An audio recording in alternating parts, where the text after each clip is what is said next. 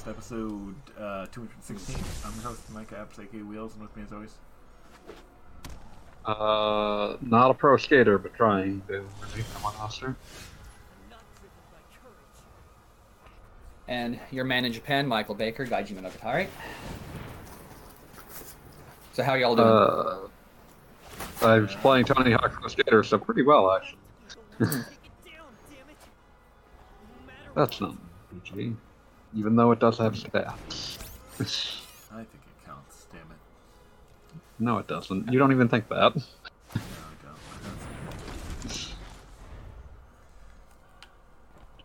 I don't. Yeah. But yeah, so Japan's in the season of random, slightly questionable soda flavors. Interesting.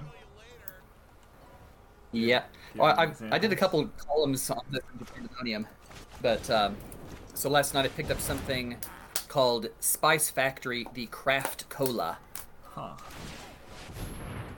which That's concerning.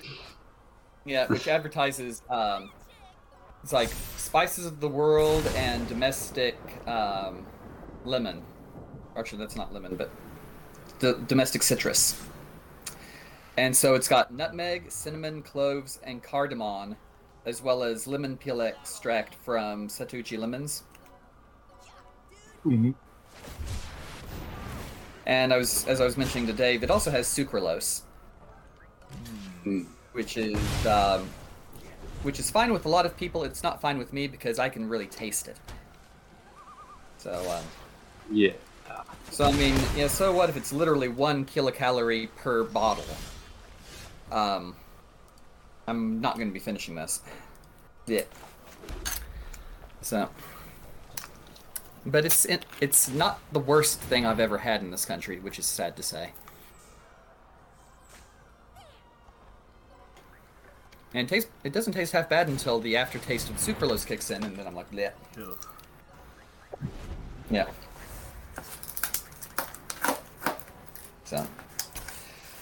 So I don't know exactly which genetic predisposition this is that I can actually taste it that strongly, but it also means that I am never a Pepsi man, ever. You know, So. fine. Pepsi's gross.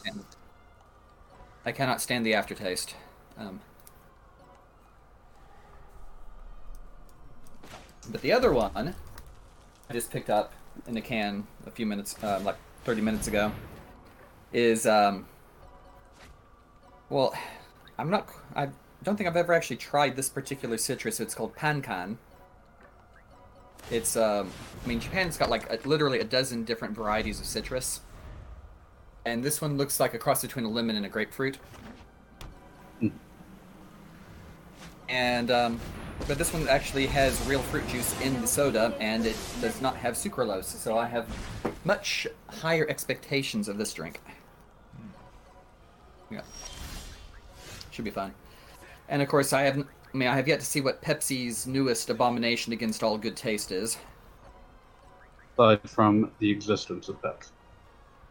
Yeah. No, I mean, Pepsi has a reputation for just going really weird with the seasonal flavors. Hmm. And I try them every year just to say that I did. And the only one I ever tried more than once was a soda based on golden sapote fruit from the Gulf of Mexico, Yucatan area. Mm-hmm. That was good. None of the others have been. But they've been memorable. Let's I see, remember many things I regret. Yes, we do. So, I mean, so far they've had Pepsi Cucumber, Pepsi Mont Blanc, Pepsi Strawberry Milk, Pepsi Cinnamon, Pepsi Blue Hawaii, the snow cone flavor, Pepsi Azuki Bean. What others have I tried? Pepsi Baobab. How was that? Apparently you can turn Oh. Baobab leaves into a tea, and they based a soda on that. You know Baobab, right? Sounds Yes. Large, funky-looking, thick-trunked tree native to Madagascar, East Africa, and certain small asteroids. Yes. You've seen them before. If you watched Lion King recently, you have seen those things. Okay. I mean, I haven't watched it recently, But, but I have watched it many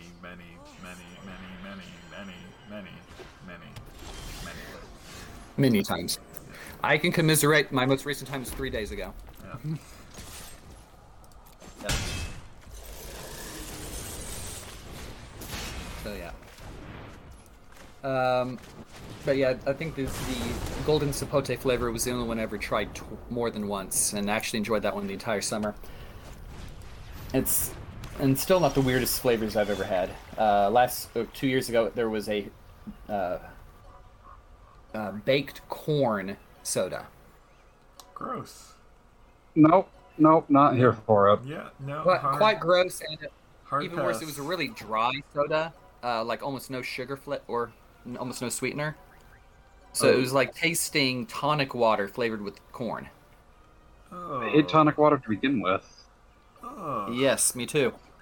And then there was a time the big supermarket had, well, the watermelon soda wasn't that bad, and the peach soda was pretty good. The third one in that set was durian, which is the fruit that is literally illegal to bring on public transport in Malaysia, Thailand, and Singapore. Anywhere it's come. Yeah.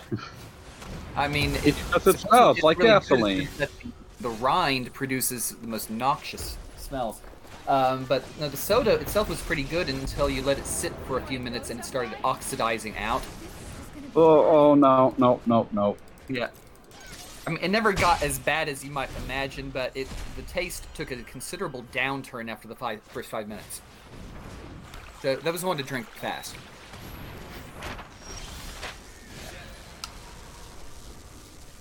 And then I guess about 8 months ago, for some reason, this one vending machine at one of my schools, it had a Fanta Flavor of the World for a limited time, and the flavor was Lulo. Do you know Lulo? Probably not. No, not off the top of my head. I mean, Lulo it's got two names. The first one's Lulo, the other one is like Naranjilo or something like that. It means like little orange. Mm. It's not actually an orange. It's basically a very fruity cousin to the tomato. And that one was actually pretty good in spite of the sucralose mixed in. So, so that was actually pretty good.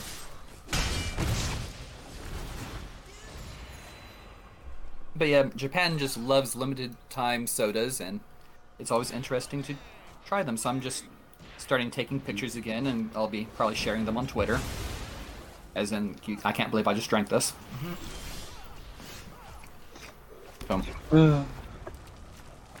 Well, I don't want to think about the limited sodas we get here, so I'm gonna not think about those and move on. Let's see. So what have we all been playing?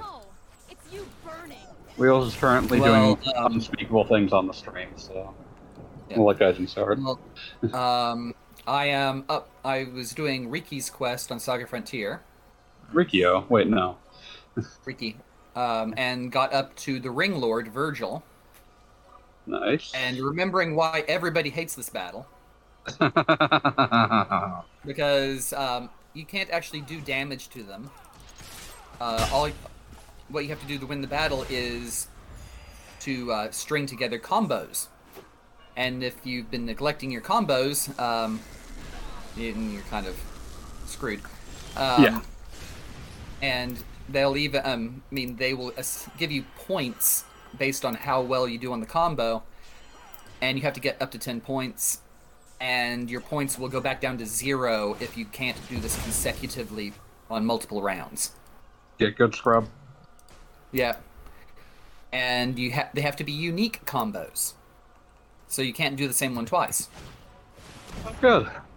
However, as I have discovered, Dream Super Combo counts. But you only have one shot to get between 2 and 5 points with this thing, depending on how well you do on that combo, and it's not guaranteed. Yeah. So start off with that, basically. No. Save that one for the home stretch.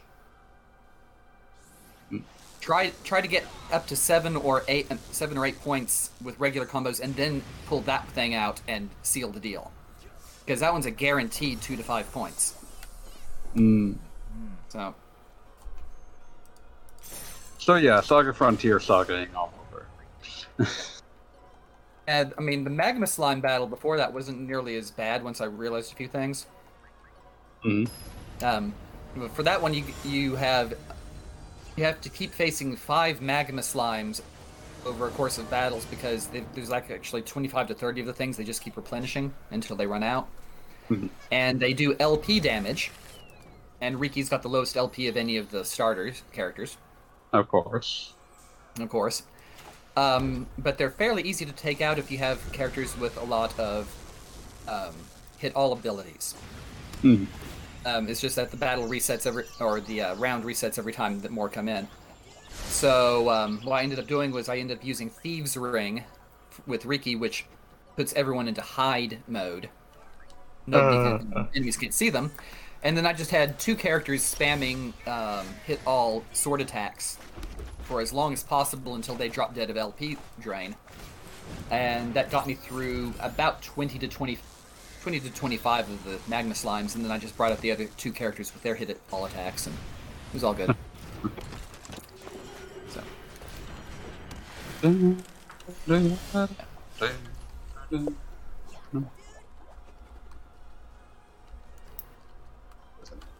Yeah, so Saga Frontier.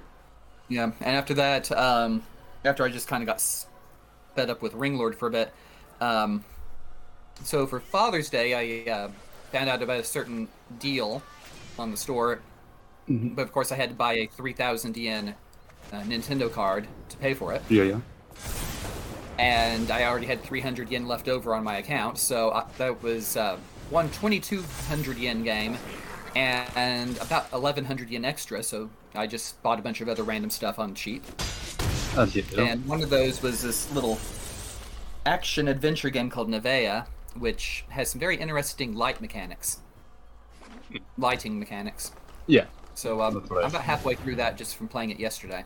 It's not a long game. Yeah, a lot of indie games are like that. Yeah. But the game that I was actually going for, which was 50% off, and it's going to be my JRPG July game, is Grandia Collection. Oh, yeah. It's like 2,200 yen, literally half off for Father's Day. You know, for all those famous dads in Grandia. I was going to say there aren't any. Yeah, that's the joke. Yeah. Should have been for Mother's Day. Yeah. Cool moms in Grandia. Not in 2, but... Yeah, definitely in 1. I'm happy that they actually made her playable in Parallel Trippers. Yeah, now they need to remake that. Just do it. I don't even care. Do something better with the battle system, because Parallel Trippers had this weirdly abstracted version of the actual Grandia combat. Yeah, I messed around with it once, and it's a very odd game. As shown only by the action order bar. Yeah, it's confusing, to say the least. Yep. But yeah, maybe someday we'll get that. Maybe, probably not actually. I don't think that game will ever be acknowledged again. Yeah, glad that you'll be replaying Grandia. That's a great game, always, forever. Yeah. Oh, probably doing Grandia too, since I've not actually played that one before. Oh, that's a good idea. That's a good game too. Yeah, which was, that was the main point of getting it. So it's like, I'm putting off getting Legend of Mana just because I played the heck out of that one back in the day. Yeah, I'm waiting for probably another month or so. Unlike Saga Frontier, which I was never able to complete more than 1, maybe 2 of the scenarios because of disk read errors. Oh, lordy. No, I told you about that. I got my copy out of the pawn shop and it was scratched up to hell and back. Yeah, There was a 50-50 chance of Amelia crashing on the first boss. Oh boy. Yeah. But mainly on the first boss, which is why Amelia ended up being the one I actually finished first. So I all find the the others same. spread at less opportune points later in the story. Like you do. Yeah. Yeah.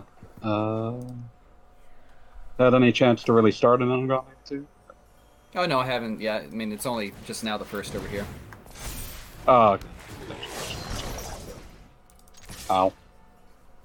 Sorry, I'm still occasionally messing around in a game, so. But I'll set that down. Let's see. So that's it for what you've been up to in terms of playing. Gotcha. Yep. Oh, and I've also got an indie game called Live by the Sword. It's just prequel to it's Die mainly by the tech Sword. demo. Yeah, it's really just a tech demo here so far, but I'm trying to get through it, through all the options listed and finish up an impression. So, but other than that, yeah, that's everything for me. It's a nice long list this time. Nice. Yeah. So Wheels, talk about what you've been playing. First, I should just point out that Pew and Hollywood in the chat are not satisfied with me playing these two games at once and are challenging me to play Overwatch and Apex Legends at the same time. No. You don't, you they? And In yes, any I'm case. actually thinking about how that would be possible. Don't. You need like two more bodies in a Neuro net hookup. I think the there was a book, The Forever War, and its sequel, Forever Peace, where that was actually technology available. I would suggest that try not to do it for more than 12 hours, or there may be noticeable side effects. Not necessarily negative ones, but they would probably end up calling you for them. So be careful. Yes. Yeah. So aside from that stupid thought, what are you doing? Like, sorry, not yours, Gaijin, but Theirs. the stupid thought of Theirs. playing. Yeah. Playing multiple first-person shooters online competitively yeah. at once. Yes. Yeah. Aside from that stupid thought. I've been playing Disgaea 6. I forget what the subtitle is. Hold on, I have the box. Here, let's see. Defiance of Destiny. That's an interesting subtitle. Okay. Pretty generic. Which I was insanely apprehensive about because 5 sucked. And thankfully, I was going to say Square. we had a nice long discussion of the demo was kind of a letdown for me, so I'm hoping that the game is better than the demo suggested. well, I enjoyed the demo portion, so not sure. We have very different tastes. Possibly, yes. But also, I don't know if you played 5 at all, so Nope. maybe I'm just excited that it's not 5. Well, there is I've a never nice around party. one of these years. Yeah. I shall be the final arbiter. So yeah, you're denying that? So far, so good. The story's fun. And This guy the over maps- here. The maps seem fun so far. And also, I was informed by someone on Twitter that it is not as long as 5. So that's always a plus. Like they said, they've clocked in around 39 hours, which is about what I did for 3 and 4, which are really good. So Like you do. it's looking good. We'll see how it goes from here, but I mean, I've been enjoying the battle system.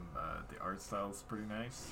Just been having fun with it. The only complaint I have is they've upped all the numbers in an insane amount for no particular reason. It's kind of annoying. They think it's funny. They're wrong. Like instead of gaining a few levels at once, you gain like dozens of levels at once. Yeah. So yeah, maybe dial back on that for Disgaea 7. Yeah. Anything else you've been playing? I mean that's about it for RPGs. I've been trying to Relevant. finish up Monster Hunter Stories 1 before 2 comes out, and started playing the demo of that, which is gorgeous. Yeah, trying to clear the deck of some things before we get inundated. Yeah. Guess that leaves me. Yep. In terms of things that are relevant, I got to the Mega Man game that's just a reskinned Breath of Fire game. Well, that sounds. That's weird. Command mission? Yeah, Mega Man X Command Mission. I mean, depends which Breath of Fire game is it emulating. Not Dragon Quarter. That's hilarious. I asked the exact same question.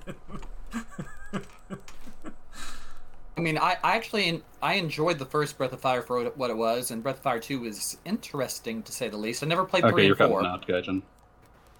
Oh, Okay. yeah, this sounds fine to me. I don't know. Hello? Yep. Maybe Dave is cutting out. Okay, maybe I'm back. You're back. Maybe. Okay. Are any Maybe. of us really here, though? I think I am. Metaphorically? Does I'm anybody really know what time it is? Depends on your time zone. Yeah.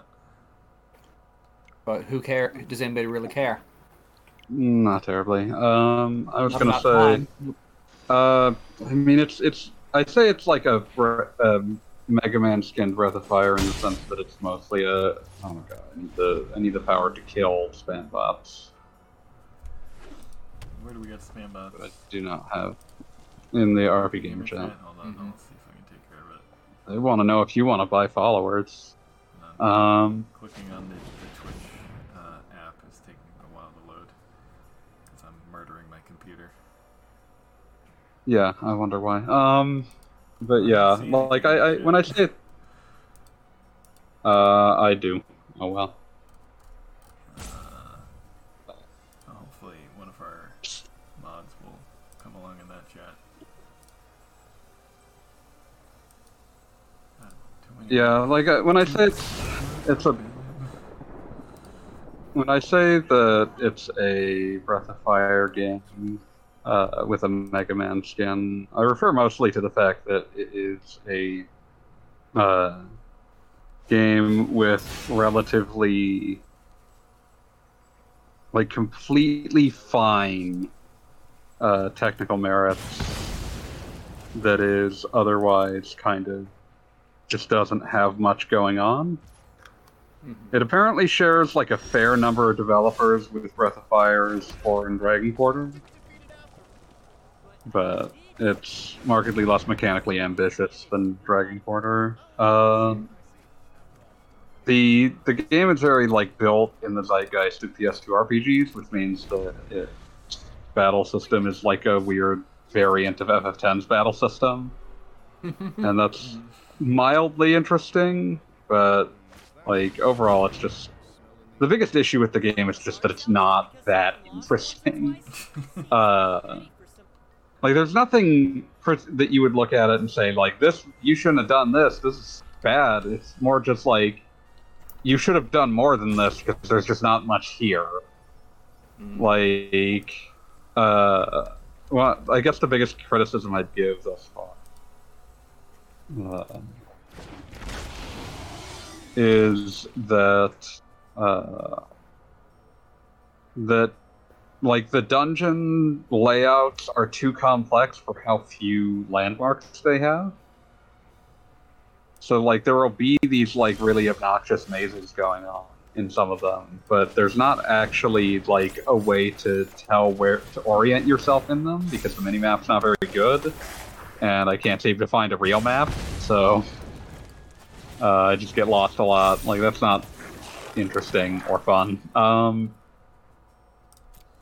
And just like, you know, it's very much something that feels like it was made by people who were not super passionate about a lot of the things that they were doing. Like, one of the things that sticks out to me is that Like it has a bunch of like new characters that like they all fulfill certain like character archetypes, but like the writing is very much like assumes that the player already knows the archetypes, which is correct because I mean they're very generic. But it does that thing where it's like, well, because you already know the archetypes, we're just going to skip characterizing them in any real fashion. Ooh, tropism.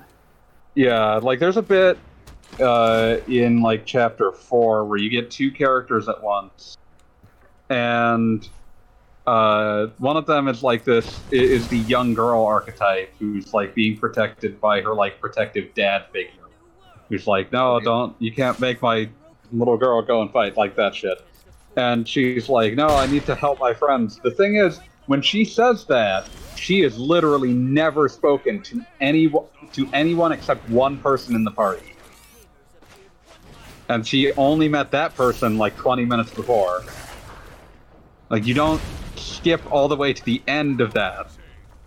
It doesn't work. It doesn't work. But yeah, like it's very technically competent. The battle system's mildly interesting. It makes some mildly interesting use of platformer Mega Man mechanics to fill out like the RPG section, but overall the game just is lacking that je ne sais quoi that would make it come together as a full experience. So, not altogether the most amazing game. But I mean, pretty solid art direction, pretty decent soundtrack. I mean, if you just want to play something that is like the essence of a generic PS2 RPG, that's kind of what you're getting. So what you're saying is that my old concept of a Mega Man X time travel back to fight Dr. Wily RPG from 20 years ago is probably a better experience than this. Probably. It would have at least been more interesting. Yep. I do want to say that I think that it's incredibly funny that there's a twist that I spotted the second that a character was named.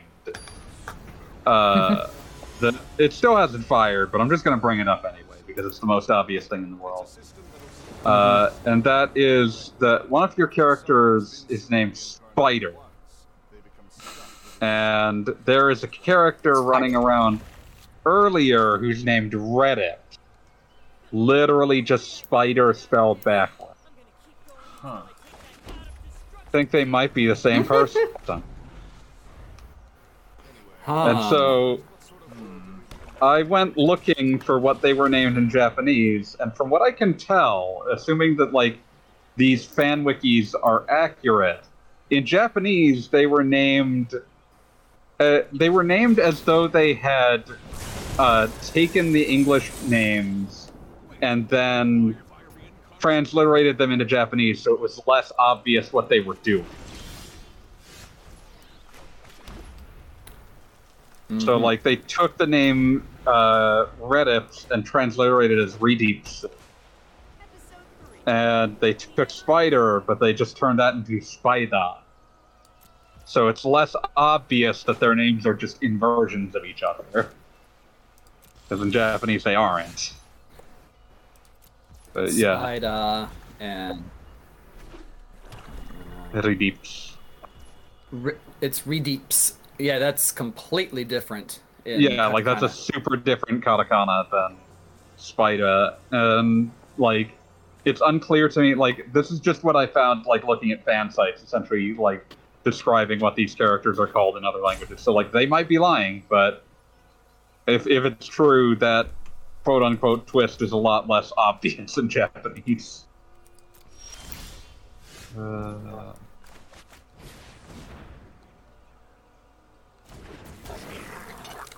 Yeah, so that's been fun. And by fun, I mean, well, it's been fun comparative to what I was playing earlier, because I was finishing out Mega Man X7 before and that game's horrendous. Yep. But yeah. I just had Otherwise, my spell countered by a voice spell. I I don't know what that means. So. Counter magic is generally exclusive to blue. So you feel betrayed, is what Feel So you annoyed. got tricked. Because you found one of the few exceptions to what you thought was a normal rule. Yes. I mean, way back in the day, they thought card draw would be exclusive to blue, so some things change. Good old That's ancestral still days. incredible to me. Oh, everything will have something that gets them 3 of. It's based on what their primary mechanic is. What's blue? Card draw. Draw 3 cards. Seems out of balance. Yeah. But yeah, I've also played a bit more Shin Megami Tensei now. That's still Nocturne. It remains Nocturne. That's about it for what I've been playing. I did want to, before we hit any questions, I wanted to hit some news that's been kind of interesting to me, and I think would be interesting to other people on the podcast demographic. For one, let's talk about the one that's slightly less sad. Still sad, but in a way that's at least mildly amusing to watch play out, which is a bunch of indie devs on Twitter today decided to talk about the relative ease of which it is to work with various platform holders. Oh boy. Uh-oh. And? Hello? Yes, and? Okay. Yeah. Okay, I just wasn't sure what you meant by "oh boy" with. Oh. I'm just thinking of that pie chart I showed you. Oh yeah. There's a great pie chart one of them posted that just at the top it says totally hypothetical, not real revenue breakdown. And like a third of the chart is given over to like something labeled proficient sergeant, which is suspiciously in green. A like chunk a little over half is given over to plumber without a rent.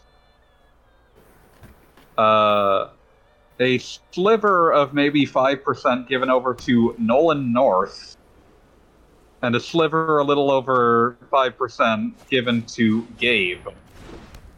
For those less versed in how The to arcade? decode those. Say what? Gabe, Penny Arcade? No, wrong Gabe. Gabe Wrong Gabe. from Valve. Yeah. I have Gabe, no idea. Gabe Newell from Valve. That's Steam. Steam. Yeah. Yeah, so for those curious, Proficient Sergeant here means Master Chief, aka Microsoft. Plumber without a wrench means Mario, aka Nintendo. Nolan North means Uncharted Nathan Drake, aka Sony. Like, apparently, indie games just don't do well on PlayStation in general. The answers were wide and varied. It's apparently very hard to get Sony to feature them. It's very. They apparently don't give like data very quickly. Like it takes months to get data out of them in terms of like sales and such. It's like it's one of those things where it's just like it's really weird that the current market leader is like this. And it kind of sucks, and I hope that like some negative attention being drawn to it, just from this little dust up, causes some pushback at least. But we'll see. But yeah, that was the funny bit. Just some of the like a lot of them were like this was a big Twitter thread that a lot of indie devs were in, and a lot of them were being very oblique about it. And then one guy just wanders in and says, "Yeah, PlayStation sucks for indie devs." Like everyone else is just being like very coy about it. Like not impossible to decode by any means, but they're not naming names, and then someone's just like, yeah, no, PlayStation sucks to work with if you're an indie dev. Which, I mean, really is just like bearing out what has been obvious from how each company has approached indie devs over the past generation, where like Nintendo and Microsoft have both given them a lot of pride of place and like a lot of like there is a continuous space at Nintendo and Microsoft like press presentations where they talk up like these are some big new indie games that are coming to our platform. And that just doesn't happen with Sony. Like occasionally they will highlight an indie game, but they won't like do major promotion of indie games in general. Mm-hmm. And like that kind of represents a difference of how they kind of are tackling these. Yeah. So I kind of missed. What did I think of Nintendo again? Nintendo had like this revenue split. Puts Nintendo at more than half of this indie studio's revenue in terms of actual sales. So, like sounds about right. The Switch ecosystem is more indie friendly. I feel like PlayStation has generally like the people working at the PlayStation division have generally like conditioned their consumers to care about AAA games and kind of not much else. Yeah, so that's been fascinating. What's the other thing? The much sadder thing was the passing of a pioneer in terms of really accurate emulation. For the Super Nintendo, their last online handle was Nier, and they I heard about that. Yeah, they committed suicide this past week. Yeah. It's really awful. Yeah, like there was a lot of like harassment directed at them. Yeah. It's awful. I think this actually came up in the staff commentary. It was like somebody was asking what this one group was, and of course Pause knew who they were. Yeah, they're bad. Yeah. Yeah.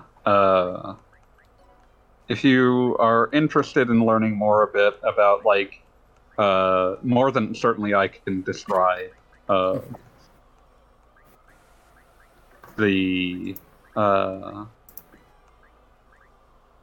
certainly more than I can describe about like the concepts of what Nier sort of helped pioneer in terms of these Super Famicom emulation. Then I believe Kotaku had an article that sort of did like a dive into it. But basically, for a very long time, you had like ZSNES and then SNES 9X as kind of the default Super Famicom emulators, and for a lot of games, those are fine because like the emulators are sort of tuned to work with them, and if you're like the games will work fine. But like for really like accurate emulation, you ended up needing to use Nier's. Variously, it was renamed Higan and VSNES, and it was like trying to go for like cycle accuracy, which is very important for very specific games. Very important in an archival sense because it's like eventually Super Nintendo stopped working, and you kind of need access to something that will reproduce the behavior of a Super Nintendo.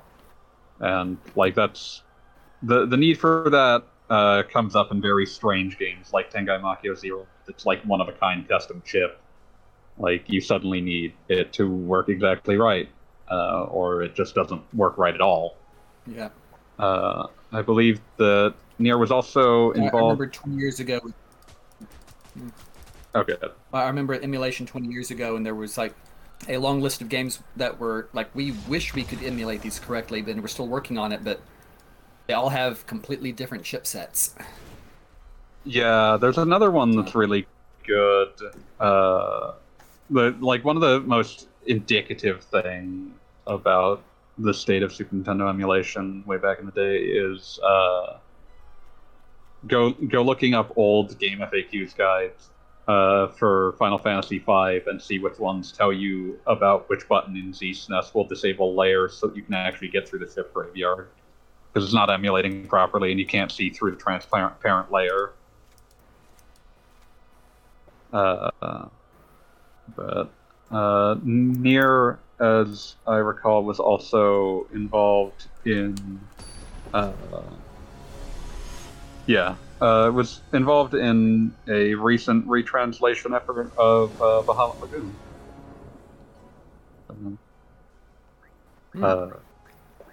Hope that's better than the original translation. Yeah, it just came out literally in February. So, brand new script translation, native English speaker, Japanese fluency, far beyond the. I believe they're referring to the original when they say far beyond. The capacity of the original translation when they say that it is far beyond the JLPT N1. But so there's if you're interested in maybe commemorating their memory, maybe give that Bahamut Lagoon retranslation a shot. That'll probably be the version I end up playing.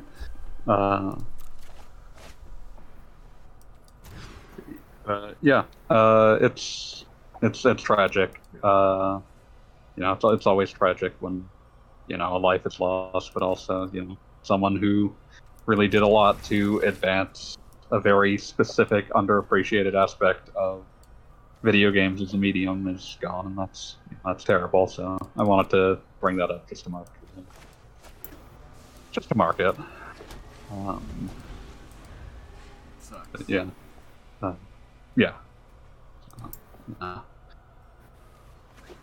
Rest in peace. Let's see. There was actually a question on episode 214 that we might want to hit up. Sure. From good old Kroll. This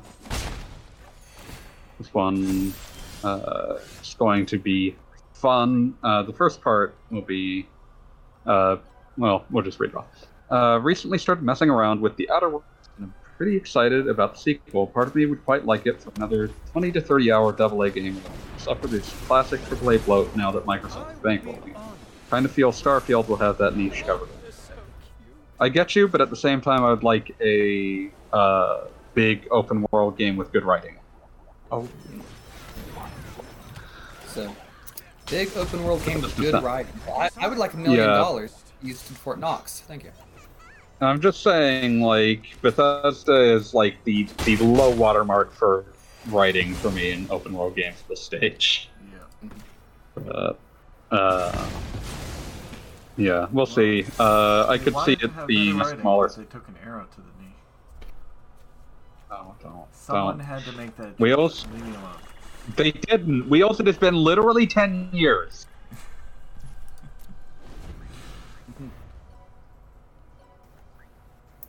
Yep. So sit with that. Okay. That game will be 10 years old in November. And that meme came out right when that game happened. But here's the actual question. Can you think of any examples where too much budget and scope have ended up ruining a game? Points for going beyond Cyberpunk? I can think. Cyberpunk wouldn't have even been my top 10 for overscoped and over-budgeted. There's the really fun classic examples like Jurassic Park Trespasser. Anyone want to hear about Jurassic Park Trespasser? Does anyone remember that game happened? No. Say what? Jurassic Park Trespasser? What the hell is that?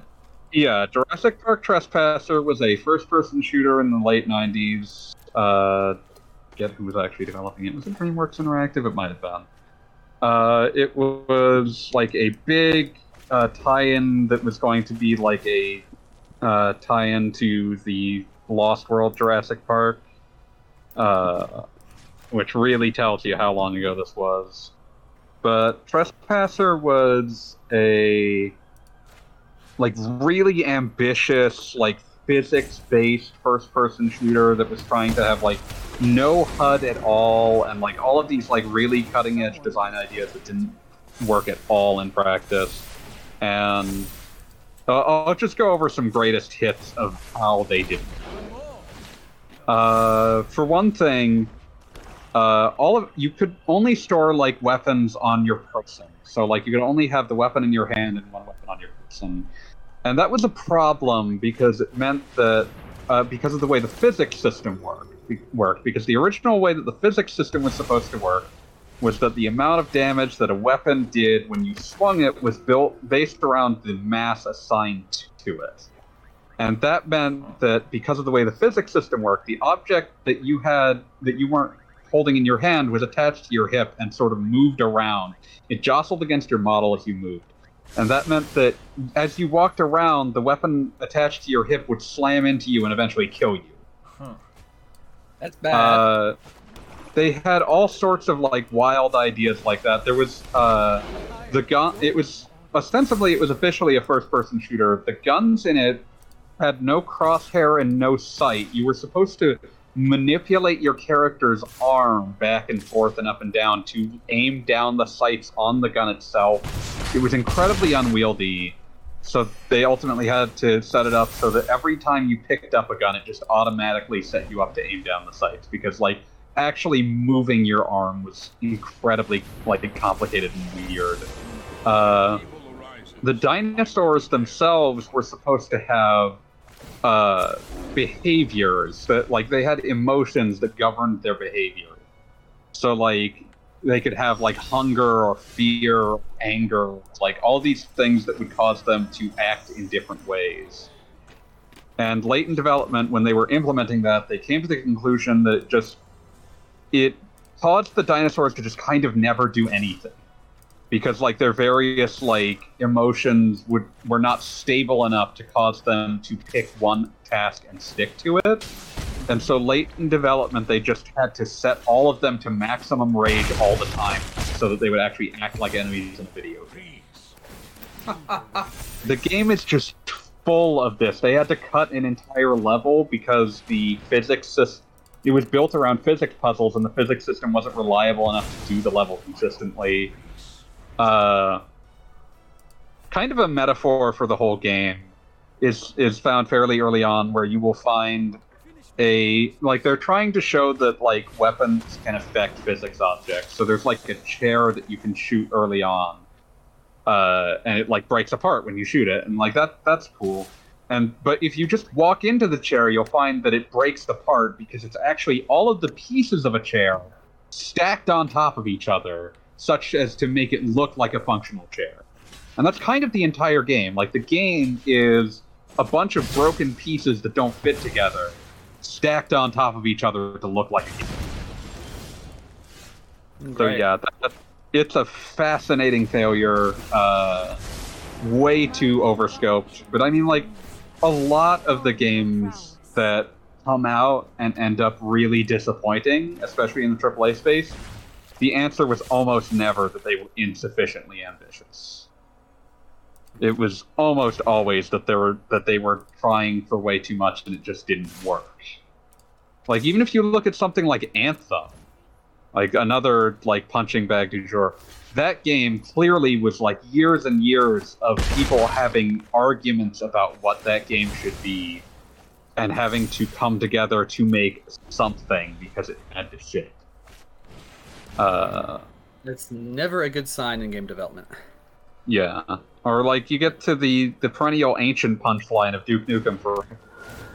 Like, oh, no. That game did not come about from a lack of budget or ambition. The problem, like, if you go back and look at, like, postmortems of when 3D Realms shut down that first time, and the game was canceled initially, before it got picked up by Gearbox and shat onto store shelves. That game, apparently the big issue they kept running into was the director or producer, I forget what his exact position was, but he was the guy who was making decisions. George Broussard, he kept, like, every time he would see something in another game, he would be like, no, Duke Nukem, the next Duke Nukem has to top this. We can't just release Duke Nukem Forever when it doesn't have X, Y, and Z feature. It reached a point where the staff would joke that they had to stop George Broussard from playing whatever the big new game was because he would demand some feature from it in Duke Nukem Forever. Like that, like that's kind of the opposite, like, of the thing that I occasionally bring up about, like, game direction is like being able. A good game director is someone who can decide when enough is enough. And like, when you get someone who can't make that call, you get bad things. You get games that just don't end up coming out, or they come out and they're like a shadow of what you expect them to be. I mean, like, you get the old, like, Peter Molyneux things where it's like Molyneux was more just talking. Like, there's also a reason why, like, companies don't talk about their plans long before the game comes out, because, like, getting at least. yeah, because it's like one of those things, like, you show it and then people get upset when that has to get cut because it's like it's not feasible or X, Y, and Z. But to even look at, like, a big, or some of the Final Fantasy whatever 10 whatever's. So some of the 13s that got announced so far in advance that it ended up changing numbering and genre at some point. That's Versus 13, although that's a little different because Versus 13 essentially never went into production. Yeah. It's one of those things, like, Versus 13, essentially it did pre-production and it had a promotional trailer. And then its entire team was poached to make F13. But yeah, like, that's just kind of the ongoing tragedy of these kinds of things. Like, these really impressive failures don't come from a lack of ambition, because the unambitious games are typically not worth mentioning and not that interesting. It's these, like, real swing for the fences and, oh, we shouldn't have done that end up being interesting things. And, you know, the list of games that are like this is miles long and dates back essentially, you know, like, the scale of failure has only gotten worse over time, because it's like, if you made an overambitious game back in, like, the late 90s, that meant, oh my god, I spent 2 years working on this and it's bad. In modern terms, it's more like, oh my god, I spent 7 years working on this and it's worthless. And then, of course, like, the other thing about this is that there's, like, a curve on it. Like, because there are some games that, like, they might release disappointing, they will never release bad, because the company will just keep delaying them and, like, pushing them back until they become at least acceptable. So, like, you look at something with, like, an obviously troubled development, like Halo Infinite, like, that'll probably be a good game anyway, because Microsoft, if it wasn't ready to launch, Microsoft would just push it back further, because it would be too damaging to their brand to release a bad Halo. Whereas you get to something like, you know, it, or, like, to look at it another way, another one that, like, it was big, you know, a couple years ago, Red Dead Redemption 2. That game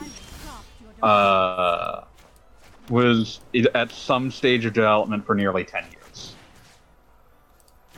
And yeah, like, a truly, like, the second that Red Dead Redemption 1 had, probably before Red Dead Redemption 1 had wrapped, they were in pre-production. But, like, certainly they entered production on Red Dead Redemption 2 sometime around when Red Dead Redemption 1 came out in, like, 2010. And Red Dead Redemption 2 came out in 2019. And by all accounts, it was, like that was 9 years of development. People really liked it overall. I thought it was kind of trash, but that's neither here nor there. It was not a game where you could tell as much that it had gone through a hell development, even though it obviously had. Because Rockstar is the kind of company that has the luxury of so much money that if the game just isn't turning out, well, they just keep it under wraps a few more years and force them to keep working on it until it is presentable. And that, certain companies get that luxury and certain ones don't. Like if Square didn't have, if Final Fantasy 13 hadn't been as important as it was, then God only knows what would have turned out of that project. Like, you can have your ups and downs about FF13. Certainly, I have mixed feelings on the final game, but it is a very accomplished game that at least fits together in such a fashion that it doesn't feel like it was completely tossed together at the last minute, even though it almost kind of was. Because that game's entire gameplay structure was not devised until they were told that they had to have a demo playable with the Advent Children Complete Blu-ray. But I remember hearing more stories about the translation of that game. Oh yeah, I mean, well, that was, they were translating it in tandem with writing it. Yeah, and the writing kept changing, which means the translation had to keep changing. Yeah, fun times. They did not have their ducks in a row on that one. But yeah, it's just the time and again you have flying south for the winter. Say what? If they did, then the ducks were all flying south for the winter. Oh yeah, something like that. But yeah, a lot of these are not what I would call ruining a game, but I mean, they certainly ruined a lot of people's lives while they happened. Yeah, video games are a rough career. But yeah, overambition is the killer for a lot of things. And having way too much money is certainly something a lot of companies have been guilty of over time. Does anyone else have any of these that spring to mind? Not exactly. Just just because I don't have a lot of experience with a lot of the really high not high value, but high production value games. Yeah. I can think of some indie games that were okay, but yeah, that's a different story altogether. Yeah, that's they're always trying to thread a needle, and that's really hard. I thought of another obvious cricket here. Fallout 76. That is a game that suffered from no shortage of ambition and money. I mean, ZeniMax had plenty of cash to throw at it, and the concept of a multiplayer a multiplayer Fallout is certainly an ambitious one, but I think I mentioned this a few times when we've discussed it before. It's a game that it doesn't feel like they thought of anything past the idea of multiplayer Fallout. They didn't actually come up with a gameplay loop for it or how it was actually supposed to play. So, too much money thrown at an idea that obviously doesn't feel like it had enough time in pre-production. But I don't know. Maybe this was the simplified version of a more ambitious idea that just didn't work. We'll never know. In exchange for eternal servitude. Yeah. I mean, a lot of games end up kind of bad because there's too much money behind them, and that means they have to be certain kinds of games, like the Square Enix Avengers game. Too much money, too big to fail, but it needs to make all that money back. What's the genre that Square doesn't have a game in that they would absolutely see big dollar signs over. Well, it's here's a big cooperative like loot farm game that has continual development updates. Keep players playing. One can learn much.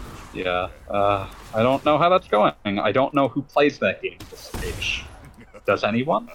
Hard to say. Knowledge is tougher than dreams of the damned. Wheels, you would know. Which game are we talking about again? Square Enix's Avengers game. I have no idea. Okay, well, if you don't know who's playing it, then I don't think anyone knows who's playing it. Anyone here, anyway. But yeah, I'm sure that there were all sorts of like really ambitious ideas thrown around for that game, and that ultimately they had too much money. There was too much budget to do a risky idea, or it was too valuable a deal to do anything experimental. It had to be something big, proven, and guaranteed to generate revenue that sold even remotely well. That's a different kind of having too much budget. But I mean, certainly no less. You certainly no more appealing multiplayer content just because of that extra budget. So I'd say it counts. Do we have anything in the podcast section of the Discord? Let's see. Possibly. There was Berserk Alucard was asking about the Magic the Gathering list, letting me. Oh, the reserved. Oh, that's right, the reserved list. Yeah, I think I mentioned that a few things had managed to be taken off of it at one point, and then like people got really pissed and they promised never to do that again. But no, there are definitely things that will always be on the reserve list because it's Yeah, like Power 9. Yeah. I mean, even if they were allowed to reprint those, they. Yeah. You know what people need? A reprinted version of Black Lotus. Just make that legal for 1.0. See how that goes. Yeah, that'll go well. They love it. They made a commander. What's Black Lotus? Went well. So, okay, what are we talking about here? This is a Magic the Gathering thing. If you want more Black Lotus Black details, I guess ask me. Peace, we must fight for a better Never mind, I think I've read about Black Lotus. Isn't that the one where you could abuse it to create like an infinite loop of action or something like that? Oh, there's many different ways to abuse it. Yeah, because it just adds 3 mana to your mana pool. Yeah. Which is just kind of speeds up the game way more than they wanted it to. Yeah, that's what I was remembering. Yeah. Yeah. They make like a parody version of Black Lotus eventually. Blacker Lotus. Yeah. It does the same thing, except you're supposed to rip up the card. Yeah. Because it's from one of the parody Yeah, sets. it's either unhinged or unglued. Yeah. What else was in the Power 9? Like, all of them are things that are, like, obviously the result of a Time company Warp? that doesn't... Oh god, Two no! mana, take an extra turn. I can't even imagine how that sounded good in someone's head. A lot of these are just, like, people not realizing how powerful certain things are going to be, but, like, take an extra turn? Like, that's a wildly... Like, that's obviously wildly strong. Yeah. I'm trying to think what else. The Moxes. I'm looking at it. All the Moxes, That's which are 5 just more. weaker Black Lotuses. It's 7. Ancestral Recall. Without limit. And Time Twister. Oh wow, Time Twister is a wild reset card. Each player shuffles their hand and graveyard into their library, then draws 7 cards. Oh dear, that does not sound good at all. It's a little excessive. All 9? Are we Especially missing for... anything? No, that's all 9. Okay. Ancestral Recall, Black Lotus, all the Moxes, Time Twister, and Time Walk.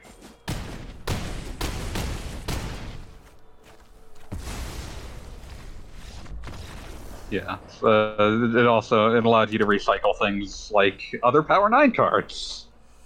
And generally, since you're drawing 7 cards with no restriction, you could make it be essentially like one of the last cards in your hand. Get a lot of hand advantage if your opponent hadn't had the chance to use a bunch of cards. Yep. Of course, anyone who's actually looking at these cards will notice that if you take the artifacts out of consideration, all the other cards share the same color. Yeah, they're all blue. And that problem has continued for the history of Magic. Is blue just consistently the strongest deck? Not necessarily mono blue, but just blue always seems to like be blue problem. Gets all these sorts of like really things that end up being good mixed into other things. Yes. Of late, actually, blue-green has been the power deck. But yeah, blue always seems to be the issue. The problem child. Yes. Somebody on the design team really likes blue. Wouldn't even surprise me that much. I mean, design teams tend to favor their favorite playstyles. See also whoever made D&D 3 and Wizards.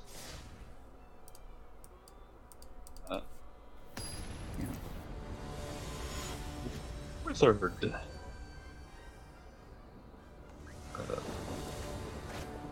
Or spellcasters in general, I should say. It was hardly limited to Wizards in the 3rd edition D&D. Yeah. Let's see. Yeah, I think that hits stuff that we have for new questions. Pulling up Fire Miner's big list.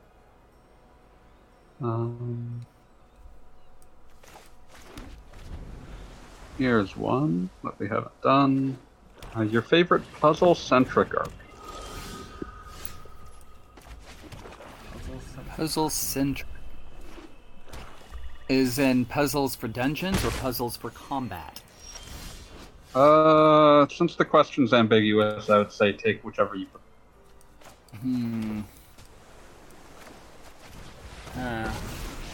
I mean, Lufia 2's the obvious first choice here. Yeah, that one's got, like, the dungeons are the highlight in a lot of ways of that game. So. Yep. Pity they never really managed to match that with Lufia. Yep. Some of the Wild Arms games got pretty interesting with their tool interactions. Yeah, they're kind of doing similar things to what Lufia 2 is doing, actually. Yeah. That does remind me of, like, it threw me a lot as a child. One of the first puzzles in Wild Arms 2 is you've been hitting all of these switches with a throwing knife, and then there's one that requires you to make use of the fact that when the knife hits a wall, it bonks against the wall and then points downward and hits things below it. So there's like a puzzle that requires you to hit a switch by hitting the wall above it and letting the knife drop onto the switch. I think I remember that one. Yeah. It was a clever little thing. Like, I always appreciated that. And I don't want to throw in action RPGs, because then we get into things like Zelda and Alundra being edge case included, and those are kind of beats. Yeah. Hey, Zelda and Alundra. Zelda's a series and Alundra 1. A lot of great puzzles in those. Hey, Wheels, talk about Shining Wisdom. No. It's garbage. Yeah. Monstrously ugly, too. Yeah, it's, I mean, you know, games on Saturn don't generally look great anyway, and it's a particularly gross one. I'm not even, Yeah. like, I wouldn't even go that far, because, like, most Saturn games that are 2D look fine. That game's 2D and looks like butt. Yeah, it's not good. Narrowly ugly. But hey, you know, Camelot, their output wasn't always the best. Some of us remember a certain PS1 game. Or don't want to Yeah, remember a yeah, certain Beyond the Beyond PS1 is game. worse. Yeah. You know, Beyond the Beyond is like getting punched in the head. So you know. Let's see. Oh, here's one that sticks out to me. This is the puzzles in this aren't amazing, but I do appreciate it as being an player. Final Fantasy Mystic. Yeah, that's A lot of that little one puzzles had, and platforming. This battle to your record of bad that one had an interesting mix of The stuff, fault yeah. is not in our stars, but in ourselves. In general, having more options to interact with its space than running around it is generally a good way to get decent puzzles going on. And all the games that I think I've mentioned thus far are basically like that. And same with Lufia. Like, you have ways to interact with the dungeon that are not just running around in it. Like, you actually have items that consistently do things to it.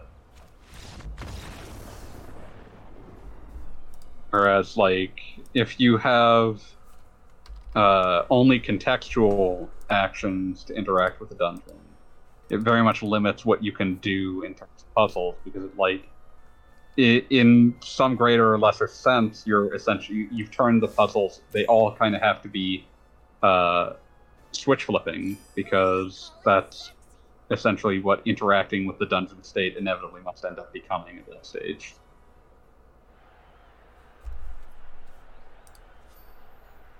You got any wheels?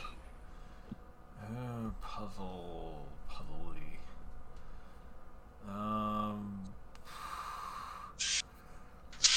I mean, like some of the best Disgaea games, a lot of the battles are very puzzly. And those Like that one in Disgaea 1, that's just like the entire battlefield is invincible. Yes. Like that kind of thing. Like, Yes. they really got into, in the later ones, doing a lot of crazy things with, like, what the geo panels would do to the battlefield. Yeah, and especially 3 did a lot of weird things when they introduced, like, the geo blocks. Because then you could essentially build a whole stage out of those blocks and move them around in weird ways. I like to tell the story of this one stage where, like, half the battlefield is, like, if you end your turn on this block, your character just dies. So you have to get creative about how, and you have to, like, go destroy the thing that creates that effect, because it blocks off, like, half the stage. So you have to get creative about, like, okay, which characters are essentially going to sacrifice to achieve this goal, but you can also essentially trick, like, some of the enemies to end their turns on those squares. And it just makes you. Oh, you might be able to throw some of them into a place where they couldn't actually, right? Yeah. So, yeah. Actually, that's reminding me of like Final Fantasy Tactics Advance and the Law system, which was its own little puzzle. Oh yeah, you could do some wacky things with that. Yeah, one of my favorites was like, okay, I know that this battle features a wizard with a lot of fire spells. What's coming up here? Oh, fire ban. Okay, let's just walk around a little bit, and now we are here on this on the stage, and there is a no fire effect, spawn effect. Haha. Get him sent to jail. So I did it with battles full of bombs. That he was. Well. Yeah. Yeah. Yeah, I mean, for everything else, I did like that game just because of the way you could really abuse the laws properly. Yeah. Not like the sequel. Not like the sequel, though. Yeah. And that one, the laws abused you. Yeah. Okay. Oh, Fire Miner left a lot of questions on And the podcast. as a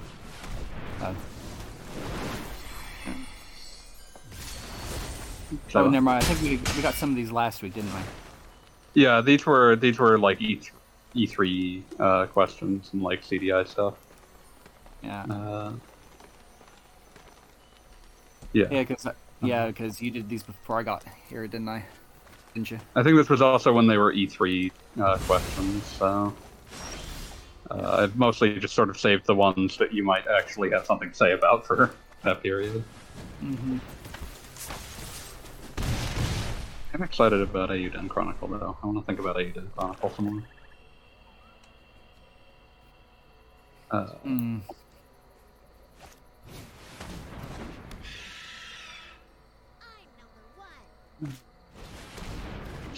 Yeah, let's see. Looking at these.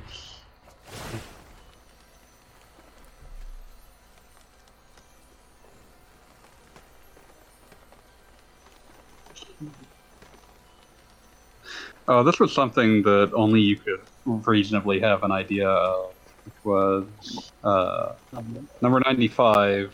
Besides Pokemon on level 5 games, what do elementary Japanese children play anyway? Oh, let's see. Well, pretty much anything that's put on the DS that doesn't have a C rating or above. Yeah, that seemed like that was the heyday. Yeah. So now it's anything that's on the Switch, pretty much. So anything child appropriate on Switch is bound to have like some sort of market. And I mean, since the majority of stuff on a Nintendo platform is going to be child appropriate. Yeah. But yeah, I mean, like, when I first started in this city, I had a student who was a big fan of Zettai Onkan Otoda Master, which I eventually played years later. And you'll end up with lots of monster collecting games, and lots of sports games, and lots of Mario games. So basically about what you'd expect, and like fairly comparable with a lot of what was popular on the DS in America. Yep. Except Not minus... Not as much commercial tie-in shovelware, amazingly enough. Well, just different commercial tie-in shovelware. I mean, definitely some, but I mean, I look at, like, so I remember going to an American used game store and just like, okay, this is like 5 times more of the commercial tie-in stuff than I've... There's another SpongeBob game somehow. Yeah. And I mean, even, at least in Japan, a lot of the commercial tie-in stuff was actually good. Or at least weird. Preferably both. I mean... Yeah. I mean, the Sergeant Frog RPG was one of the best Tales games on the platform. Yeah, it's that and Tales of Hearts. Get out of here, Tempest and Innocence. Get out of here. No, I mean, honestly, it was better than Hearts. Wow. Those are words. I'll have to take your word for it. I mean, not necessarily on the combat. The combat was fairly similar, but Sergeant Frog had a different type of like CP system involved. But I mean, just the plot was. I mean, the writing was funnier. Frog. Yeah. It's like, who do you think you are trying to take over the world when that's my job? God damn it! Yes. That does sound like Sergeant Frog. Yes. Yeah. Yeah. This is actually tying in with a question. Going through a ton of Japanese commercials for handheld games, I could not help but notice it's not just the games, but the advertisements have shifted from kid-friendly games to more mature ones. The manufacturers have stopped thinking handhelds is just for children there, haven't they? Well, I mean, it's never been really rare to have CERO C rank games on DS. Because, I mean, that's Shin Megami Tensei, some of the Metal Maxes, things like that. Yeah. Yes, that's a certain level of violence. D and Z rated games are still incredibly rare on any Nintendo platform, even though they did start popping up in the 3DS period. Yeah, I think Resident Evil Revelations was Zero Z, which would make sense. Yeah, I think the earliest Zero Z game I know of for Nintendo was actually DS. I think it was one of the Biohazard games. Oh yeah, there was like a DS port of Resident Evil 1 that might have gotten the Z. And like Code Miranda or something like that. I don't remember the name. It was there was There's definitely a Code Veronica, but that wasn't a DS game. Okay. Well, I have no idea what the title was. There was a Biohazard game I thought was original, maybe it wasn't, but that definitely had a CROZ. Yeah, there was a Zero. It was probably Zero Z, but it was part of Resident Evil 1 that had plenty of head explosions. It would get Zero Z'd. Mm-hmm.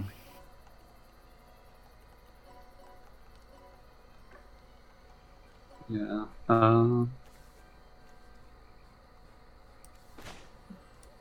Yep. But, I mean, it wasn't until, like, 3DS period you started seeing more D rank stuff. Yeah. Kinki no Magna was one for Oh, Magna. yeah. And then there was Starfrost Amazons.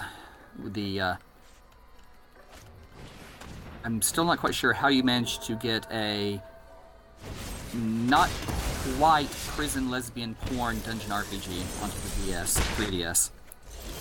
Worked for the Vita. Well, quote unquote, Yeah. worked.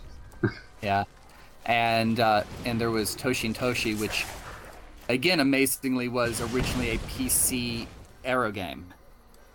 Yeah. Of not just one of the what's it the Gorian fantasy subgenre. It was like ridiculous. How in the world does this get on the 3DS? Do you know Gorian fantasy? Not off the top of my head. It's a sub genre that most of the fantasy industry prefers not to remember anymore. I think this is ringing some bells now. Yeah, the primary, I mean, it's named for this one particular fantasy series that has 30 books, I think, at this point. At least the last 50% of them were direct to indie publication, and the rest have been delisted from regular publication and are now independently published. And the author has some ridiculously high-level degree in sociology or psychology or something. I mean, in the same sense that so did the creator of Wonder Woman. That I think I get where you're going. Of the risen to the level of trying to figure out what was wrong with him. Someone who's yeah. like spent their entire life trying to work out what's going on in their own head. Yeah. So the primary aspects of Gorian fantasy are, first of all, it's very much a sword and sorcery type fantasy. Second of all, that all the men are super strong, manly men who take what they want, and that all women are submissive and accept being taken. Yeah, that's about as podcast-friendly a verbiage as you can come up with.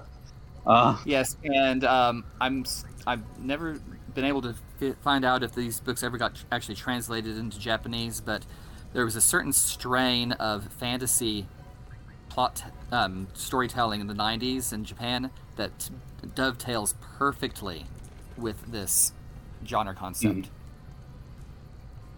That and could Toshin be. Toshi. Yeah, like I mean, Toshin that's Toshi is an exemplar of this particular subset of Japanese fantasy manga. yeah. Yeah. I forgot that the Made in Abyss game is going to be Zero Z, which is not even slightly surprising. For something so cutesy and lovable looking, it is surprisingly violent and bloody. Yeah, no, it's upsetting in a number of levels, so it makes perfect sense if you have seen any of Made in Abyss. Yes. But yeah, now what would surprise me is if they got like Inhuman reviewers. Oh no! Let's not. We're not going down that rabbit hole. I will end that conversation just saying that even the manga artist was almost in shock that they actually greenlit an anime version. And then kept it true everyone to the manga. involved immediately tried to forget that they had, right around the time they were selling it. Yes. Yeah, it's like okay, enough said there. Okay. Yeah. But yeah, those You are can find those it if you are- need to see it. Those are the most notable examples I can think of from actual Japanese developers. A lot of the, like Outer Worlds was Z rated. Yeah. So, a lot of American open world games end up with a D or Z rating just for violence. Yeah, there's often a lot of head explosions, and a head explosion is kind of the immediate, like, you're getting a Soda City. Yeah. That and glorification of crime. So the entire GTA series is Z rated. Yeah, just right from the start. Yeah. I never bothered to look up why Outer Worlds had a Z rating. But, yeah, probably the head explosions. There's a lot of head explosions and glorification of crime, so... Okay, yeah, never mind, that works. And I think at this point all the Biohazard games are Z rating anyway. No matter Yeah, what. I once heard the joke that it stands for zombies, so... Yeah. So, I mean, if you look at... there's usually, like, one shelf in any given area of a video game store that's dedicated to the high... like, to the Z rating games. And you're never surprised to see which ones they are. Yeah, like, you could see them from a mile off, just because it's like, oh, it's that kind of game. It's the same. It's generally the same 3 or 4 series for any given platform, plus a few other games that are like those 3 or 4 series. Yeah. They have a type. Yep.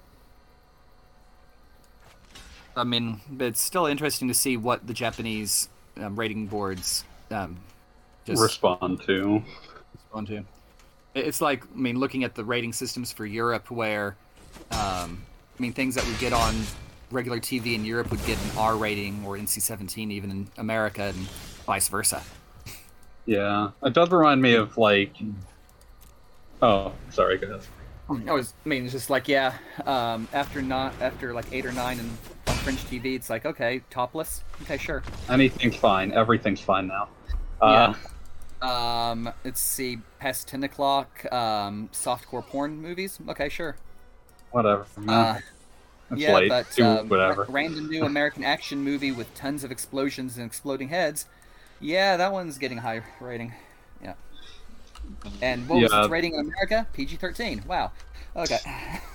But yeah, the thing I was going to bring up was, this does remind me of sensitivity to different kinds of ratings throughout the world actually have, I've seen occasionally affect games. The reason that there's no longer game because it automatically bumps up the rating in Europe to have any sort of simulated gameplay.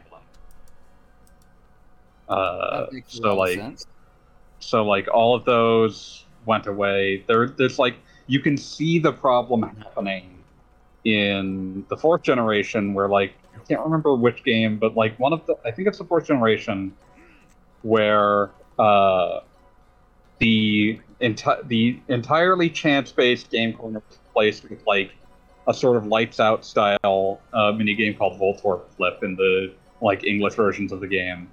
And I guess they decided they didn't want to have to keep making like altered versions, so they just cut the game corner from all versions. After that, and that's why, like, when you get to like the remakes of Gen 1 and Gen 3, like, the game corner's either gone, or in the Gen 3 remakes, there's like a sign on it that's just like, the game corner has permanently closed, thanks for all the fun, basically. It's just like acknowledging that there was a game corner there in the original versions, and it's gone. But yeah, like that kind of is one of those things that's like fascinating, because it's like, oh, the desire to make a more global skew means that they had to cut that from every version of the game, because it automatically bumped up the rating to like 12 plus in Europe. So.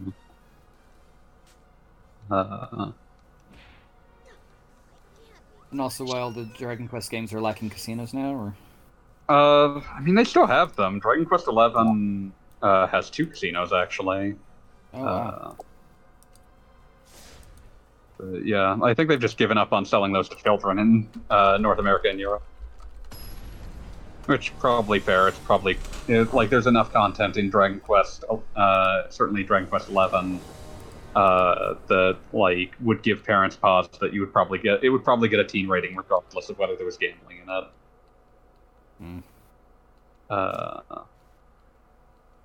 But yeah. Let's see. How important is plot in an MMORPG? You are asking someone who does not care about MMOs, but I'm ready to say that the amount of FF14 fans I know that are fucking obsessed with the lore means it's actually a lot. Yes. I have a brother who plays lots of World of Warcraft, so I can attest to that as well. Yeah. Yeah. So lore bombing. Yeah. I mean, like, the plots are structured differently, but the plot is still something that draws in a lot of people. Like, my fundamental inability to engage with MMO plots is part of why I can't play them. Sorry. Anyone else have opinions on this? I just wanted to roll that out of the way. No.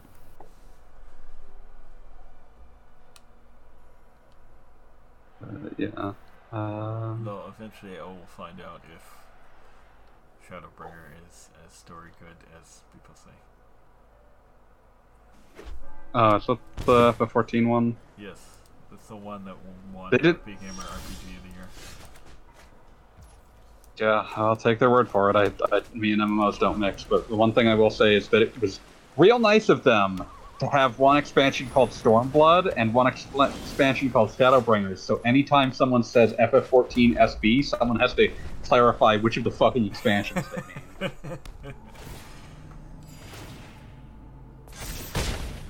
Let's see. And another MMO question. Is it just me, or does it seem like MMOs are less likely to fail because of specific gameplay features, but the state of infrastructure and management? I mean, MMOs are a management plate spinning game, in terms of, like, making a successful one. Mm-hmm. And, like, part of the reason that MMOs tend to be so derivative of each other is they're so high risk, you can't just make an experimental one-off MMO and see how it does. Like, there's something that you pour your whole company into. Or, like, a huge division of a large company. And you want as many guarantees as possible. So, it really does end up, like, how well have they set up, like, a pipeline of new content? How well have they, like, thought out the fundamental design? Because those are the two things that it's going to have to sit on.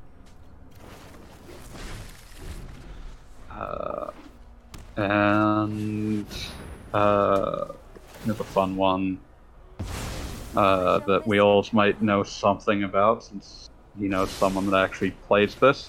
Is WoW running purely on momentum now? How long do you foresee it will go on? No.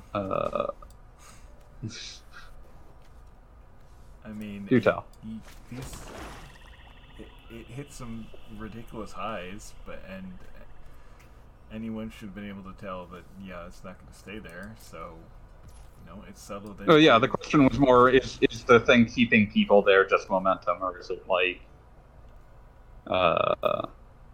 actively, like, engaging with a lot of people? And I mean, it must be. Yeah, I it have no is. idea how. Do you still play this, Wheels? No.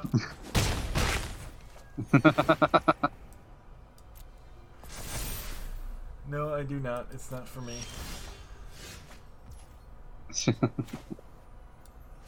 But yeah, I mean, certainly, I think that inertia is probably keeping a fair few people playing because it's like part of their social outlet at this stage. But I feel like even that's kind of died away because, like, the people for whom that was just who were running on inertia would have been doing that for at least 6 years at this stage. So I feel like the people still there care a lot about it and Yeah. aren't ready to let it go. And, like, for the question of how long do you foresee it going on, EverQuest is still active. You can still buy new EverQuest. I don't see a reason to assume that World of Warcraft is going to wind down anytime in the next 10 years. Certainly not. Oh no, this one's just for Wheels. Yes. Do you want to talk about any specific card-based video game that Any So- specific card-based video game? Yeah. See, I played one of the Full Metal Alchemist video games, but for Game Boy Advance, that had an interesting card system. Yeah, well, that's not a failure, if it's interesting anyway. Yeah. Oh, they had to be bad card systems? Yeah, any specific card-based video game that fails. I assumed that that could be a failed card game, but I suppose it could also be... Like, I assumed that meant a bad one, but I assume it could also be one that just didn't gain traction, so I suppose you can talk about Okay. Fullmetal Alchemist. Study Quest. Withstand my careful Study Quest. scrutiny. That sounds like a trick to teach children to do math. It was, in fact. It was a math-based RPG created by this educational company in the late 90s for PlayStation as one of their items. And it's based on the this thing that Japanese children learn to do, which is like speed calculation for basic arithmetic. Yeah. And I could not manage the 6th grade level of this game. Not just because I kept forgetting that Japanese people write their fractions in reverse to how you would normally do it in English, Oh. which is a bit of an issue, but the fact that it was a card-based game where each card had a number on it, and the fact that it was possible to run out of numbers I'm well equipped to deal with nuisances. and run out of mathematical signs, Oh, no. and very hard to find some of the mathematical signs. This sounds rude. Yes, the fact that all of these cards were like one use only, so you had to find places to restock. Oh, that sounds terrible. Yeah, it was. I think it's one of my lowest rated games. Let's see. You know, look this up. Looking to elevate yourself. Let's see. Perhaps Study a pair of Quest? stilts? Study Quest. Adventures on Calculator Island. I don't want to go to Calculator Island. That sounds awful. Well, I mean, especially after Lord Randam took over the place and caused problems. But yeah, we are talking about literally the game where the random number generator is the actual villain. I do appreciate that Wind in the chat is just shouting about Gwent now. Is he? Oh god, Gwent. It's the thing. What's Gwent aside from a city in Canada where former Q&A guys live? It's a Witcher 3 card game. What rule set would you say it most resembles Wings? Gwent? Yeah. Nothing. It's its own thing. Well, I'm just saying, like, if you had to compare it to another card game. Stratego? Seriously. Yeah. So, is our archive site down? Yeah, I'm not seeing... Like, I was trying to pull that up open, was getting... Yeah, I'm getting, like, error messages. Yeah, we'll have to... Yeah. have to alert some administration about that. But yeah, Study Quest, Adventures on Calculator Island. It was an awful game. I gave it... I think that was one of my 1.5s. Give that or a 2. One of my lowest rated games, for certain. Yeah. If you surrender now, I ended up having to beat it on kindergartner level. Had some funky enemy designs, but I mean, it was also like first generation PlayStation 1 3D graphics.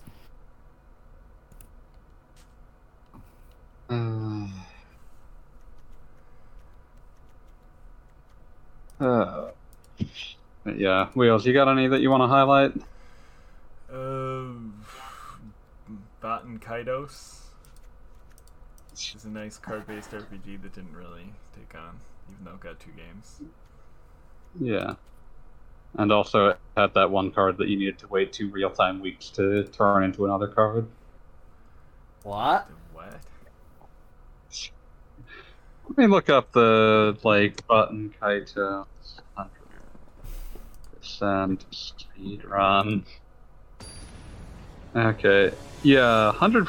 Speedrun.com, 100%, 341 hours, 20 minutes, 3 seconds. Yikes. dear. Because Oh, no. there is like a card that turns into another card over the course of like 2 real-time weeks. So you just leave the game on for 2 weeks? They have to do all sorts of other things to like optimize that run, but yeah.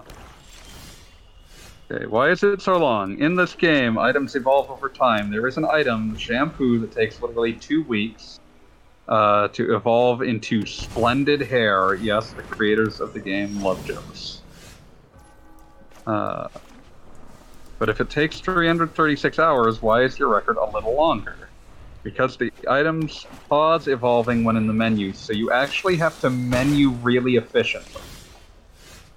Thing is, it's a card-based RPG, so you're menuing nearly all the time. What you want when you want to change your decks, when you select your loot at the end of fights, when you shop, you can very quickly add hours when you play casual. That means we have to minimize absolutely every menu in the whole game.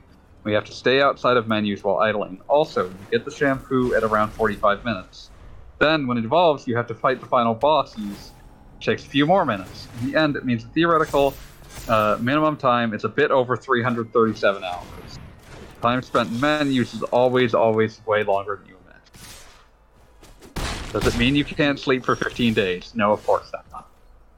It just means that you leave the game running for, like, you go out and do stuff. Ungodly amounts of times. Yeah. Hone your prowess. Yeah. I mean, granted, I do remember at one point, I mean, just for fun, or just for the hell of it, back when I was playing Soul Hackers on the PlayStation, just leaving the computer on overnight for the real-time banking to just go Work out in crazy. your favor. Yeah. Yeah, so there are people that, for whatever reason, do this 100% run. There are multiple. The world record was apparently broken sometime in 2020. So, yeah, people do that category.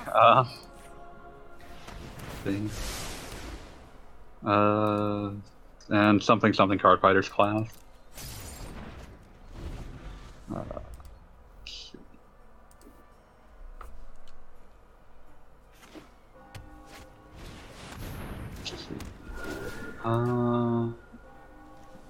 Here's one that might. That's probably a relatively quick answer.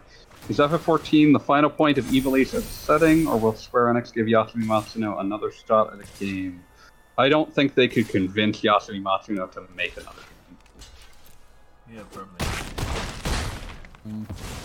It seems absolutely done with like AAA game development as a whole. Like that's over. And I wouldn't want to force him to. I think it is fair to say that FF12 broke him as a human being in terms of being interested in large form or large scale game development. So like the only things he's been lured back for, as I can tell, are he wrote a design document for a Kickstarter game that's still not out. He made one of the Guild games for Level 5's Guild series on 3DS that did not. That was a short form game that was probably completed and made on a small budget with a small team. And he did the Ivalice raids for FF14, which did not require him to full-scale direct-to-video games. I would suspect that these are that you will probably not ever convince him to make another large-scale game. And so at that point, it just becomes, does someone else want to take up Ivalice as a setting? Because, I mean, Square itself is not going to stop someone from making an Ivalice game because it's a name with... It's a setting with some cachet, and they're not going to just throw it out. Yeah, that would be my my standing opinion. But this does bridge into another question we might have something for.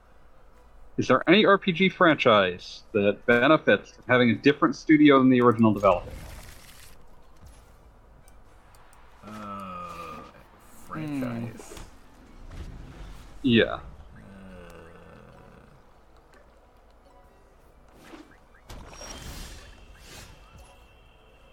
Be tough to say, cause like you're also looking at like a ship of Theseus about this, 'cause it's like developers are more than a company, and that's usually the continuity of development you get. Let's see. Wind brings up liking Knights of the Old Republic 2 more than 1. Same with Fallout New Vegas versus 3. That's one that people would bring up a lot. Although that's like in a roundabout sense, Obsidian is closer to the original company that made it than the company that was making Fallout 3. But KOTOR is I would feel a bit more debatable. Just because See you later. 2 is so unfinished, but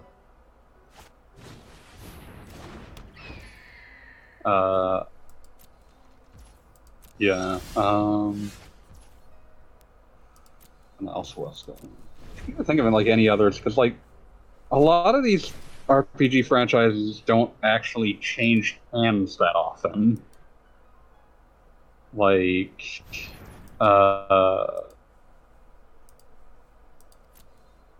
it's really like the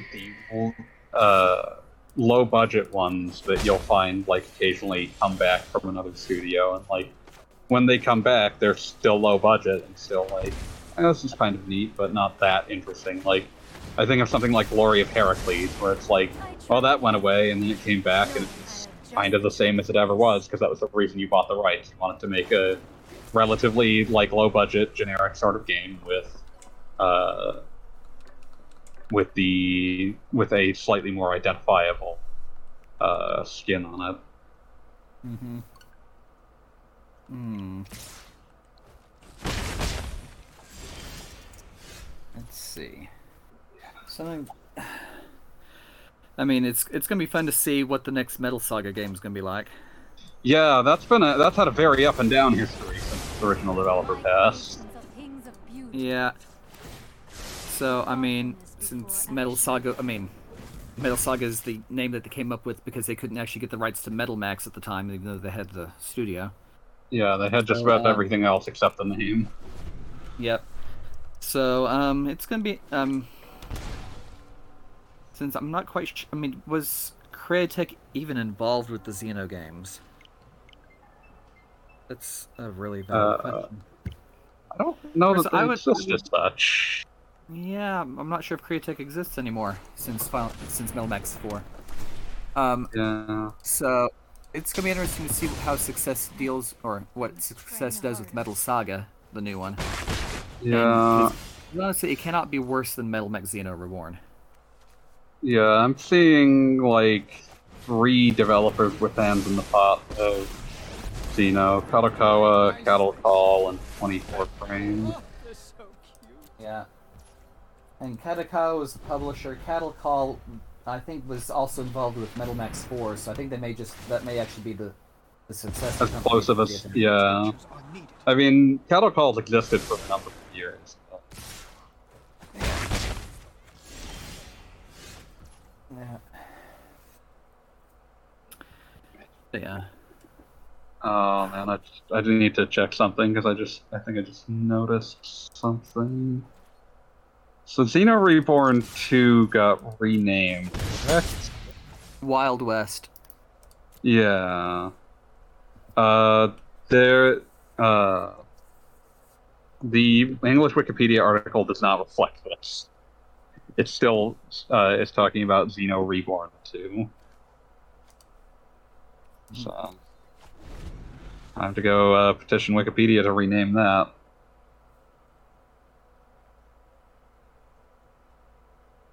Yeah. See. Okay. Metal Saga game announced for 2021. So. Heard that they're just letting these 2 franchises coexist now. Very strange. The strange part was the fact that they announced them together. Yeah.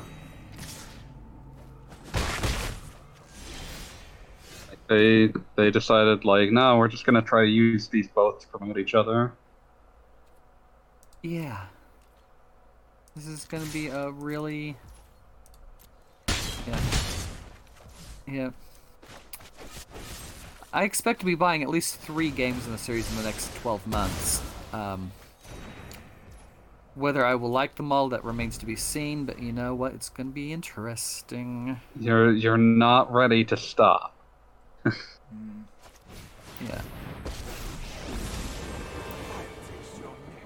I mean, it's amazing that Xeno Reborn didn't just kill my interest in the series entirely, but then again, I played the entire DS generation, and that was awesome. So, yeah. Yeah, I mean, the series has had ups and downs. Hopefully it can come back up. Final parting. Yep.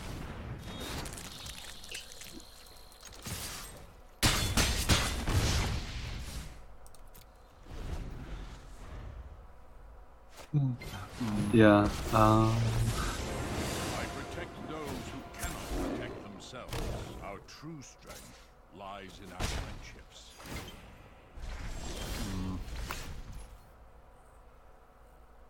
think of much off the top of my head. I think that Deus Ex 3 and 4 are better than Deus Ex 2, but I mean, that's more just that Deus Ex 2 was a huge bump that destroyed a company. Mm-hmm.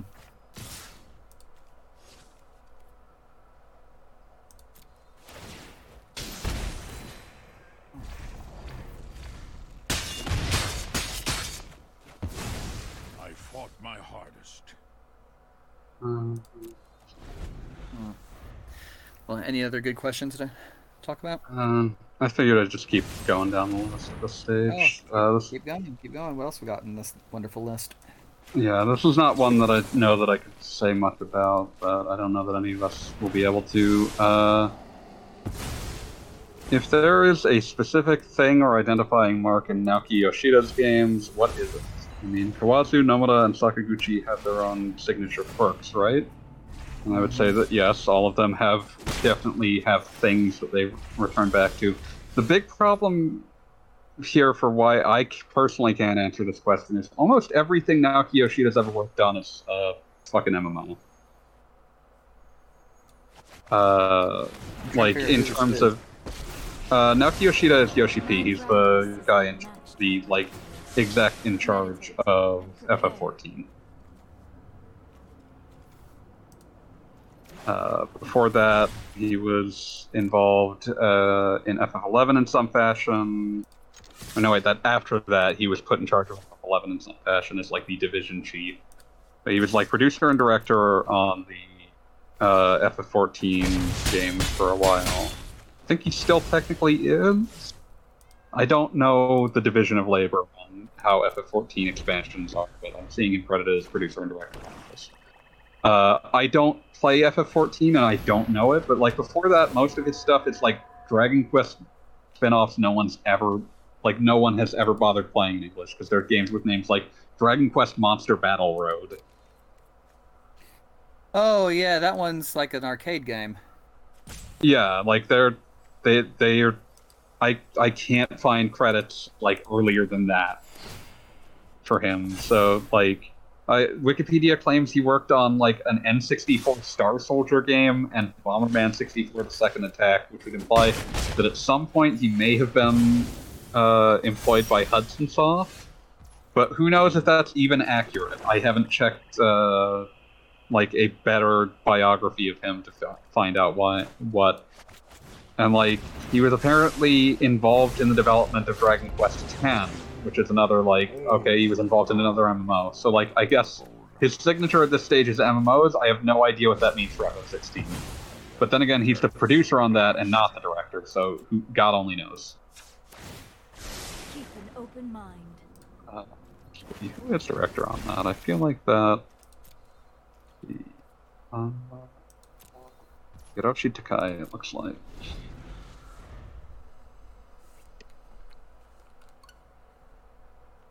Who is? Let's see. And he used to work on Saga games.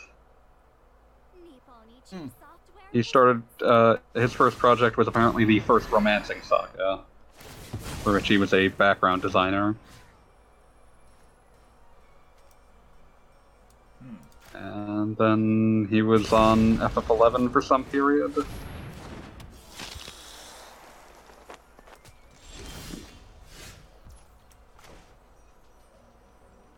Yeah, Hiroshi Takai became one of the 3 battle effect designers working on FF11. So yeah, yeah, he seems to be like a long time like someone on like the General Kawazu team, because after FF11 he just ended up in the Last Remnant. Eons ago.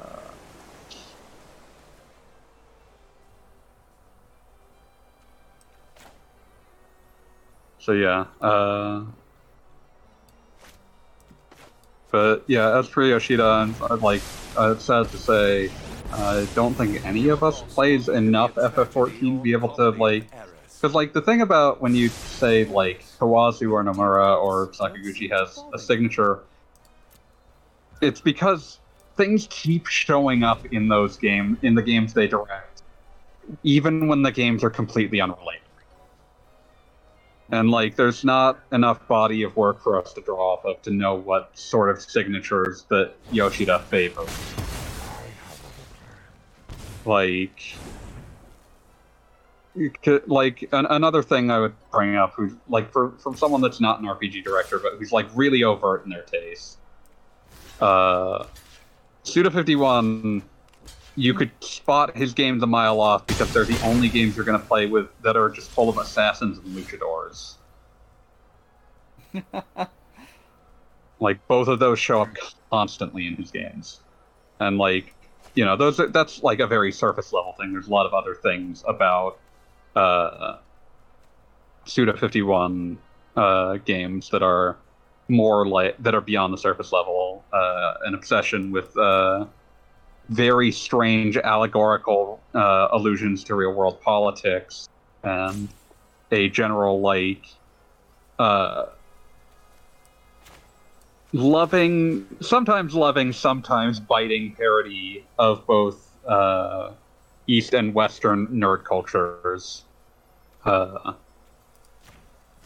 you know, say what? I was gonna say, did he do Lollipop Chainsaw? He did. Yeah. Okay. Yeah. Yeah. A lot of his taste, although that was also in working with James Gunn, who I believe cut his teeth on Chroma films, or Chroma homages at least. So they both have a love for sort of grindhouse as well. Let's see. Yep, definitely. But yeah, yeah, like that. His when I was thinking of was James Gunn cut his teeth on like Chroma homages, I should say, not actual Chroma films, but yeah. But yeah, like you kind of need a big body of work to catch these kinds of things. Like Kawazu's love of like tabletop-esque randomness, or the tendency of Sakaguchi games to repeat like certain like structures and story beats that are reminiscent of like the games he's clearly the most fond of, like FF4. Those sorts of things, those keep coming back up because like they're things that their creators care deeply about. Or like Nomura seems to love like Japanese like Tokyo fashion and general generally caring a lot about like really experimental combat systems. Yeah, like those are how I would classify like the identifying signatures of them, and like again, those are things that you need at least 3 or 4 unrelated franchises to like be able to discern that's a pattern, not just repeating something from the same game or franchise. And I don't know enough about Yoshida's body of work otherwise to be able to say what else would fit into this pattern. I abhor my need. Anyone else? I don't think anyone else knows enough about Yoshida to say anything on this, so I guess we can. Not really, Nope. no. Okay, we'll hit one that I've kind of brought up before, and it's so nice. 110. Leaves us with only 20 left. Wow. It's been how many months? So, I think you sent these late last year, so. And we've still got a few more Yeah. that we have to, like, cycle back to. But, you know, we'll get to those when we get to them.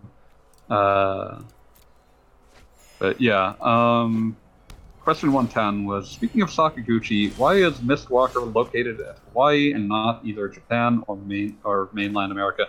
Sakaguchi just likes it there. Dude's lived there since Square Pictures was formed. The only thing that makes sense is he just doesn't want to leave. Which, I where mean, is it? fair.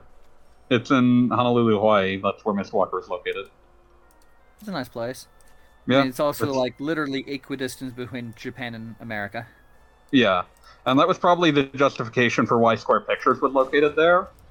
But he's never lived, as far as I can tell, he has never had, like, permanent residence anywhere but Honolulu since Square Pictures. I don't think he wants to leave. I think that that's probably a lot of why he has made the decisions in life that he has. He just wants to live in Hawaii. So I think it's as simple as that. And it's a nice place, and he has enough money to survive it. Yeah, like if you can live there, I mean, why wouldn't you just want to live in Hawaii? Yeah. So I'm not gonna blame him. Like, just take the money and live life. Enjoy what you do. Ways to defeat. Pick one. But yeah, I don't think that there's any broader business purpose for that. Like, Hawaii is not like teeming with incentives to start tech businesses there. So I think it really is just that's where he wants to be. The weak feed the strong. Yeah, that puts us at question 110, and I think that's a good stopping place, unless we've got something else we want to discuss. Oh, I finally managed to get the Today I crown review my proof ordered. Good. Yeah, it was. Everyone might recall that was the what was it, the drama of the week last week. So hopefully in the next week and a half I will actually get it.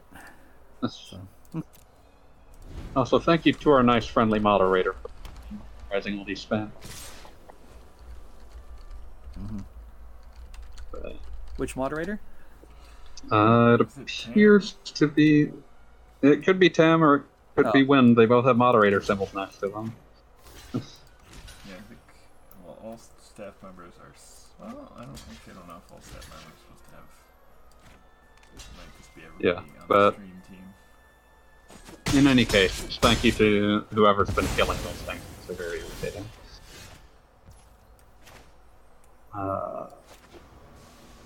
But yeah, if that's where we're stopping, Gaijin.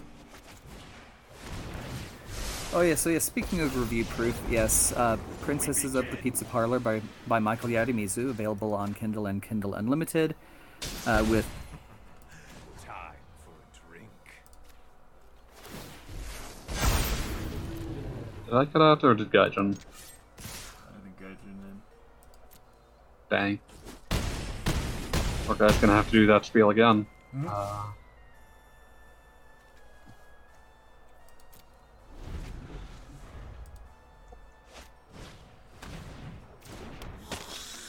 Gaijin, come back. Back.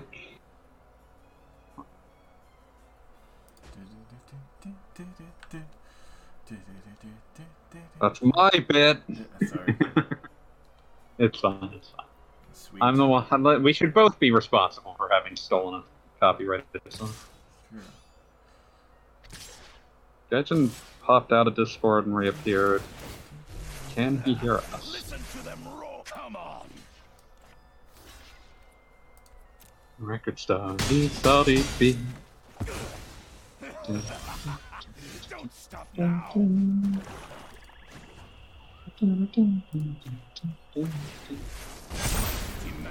power.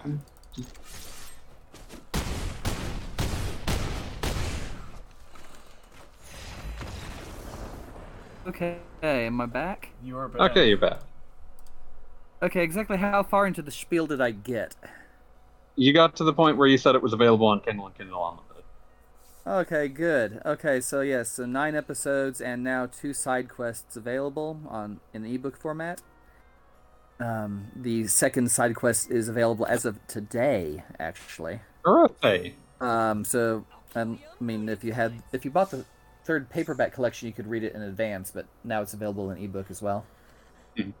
So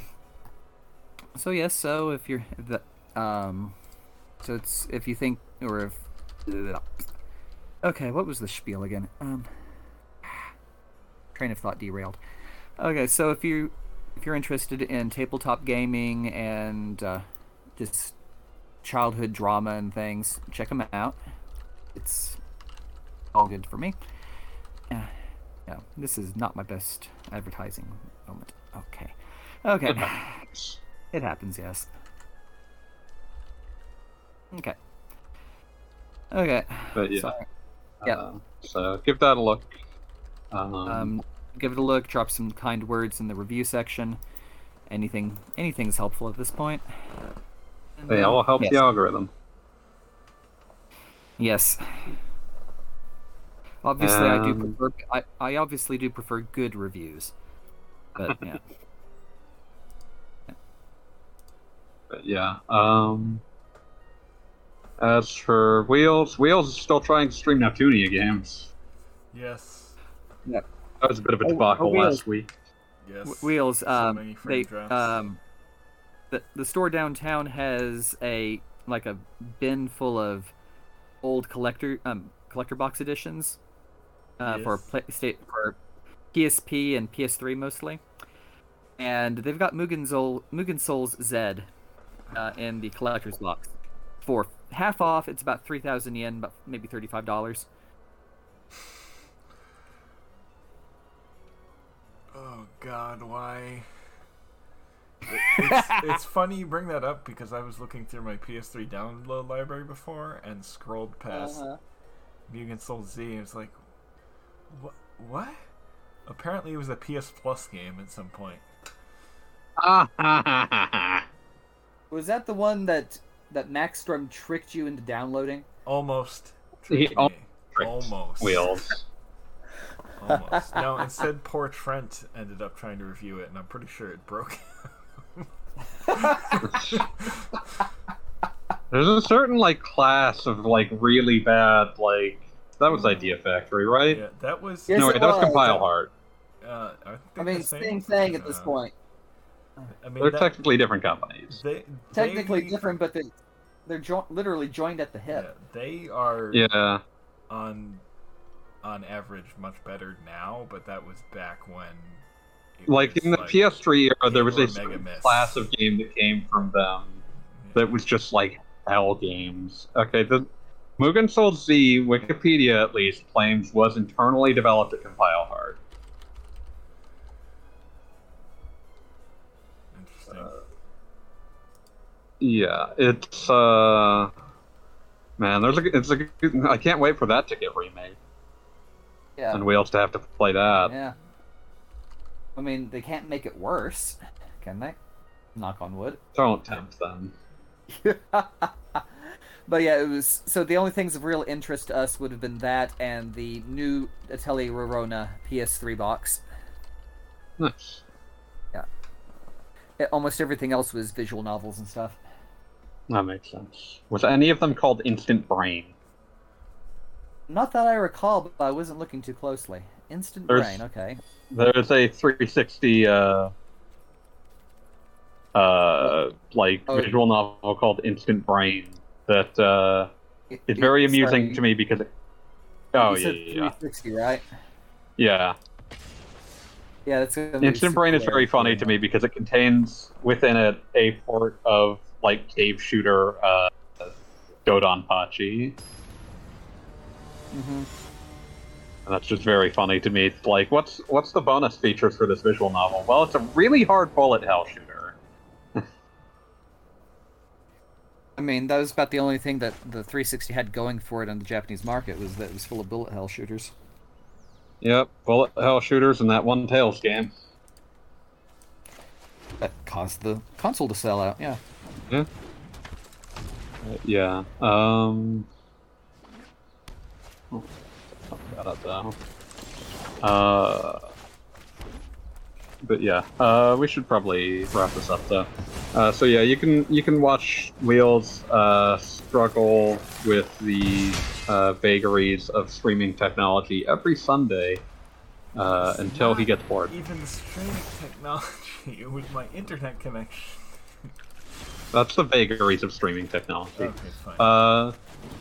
But yeah, every Sunday, getting on to like, midnight Eastern, 9 Pacific. So, you know, that's always fun. Yes, and of note, that's only on the RP Gamer channel, it is not on my channel.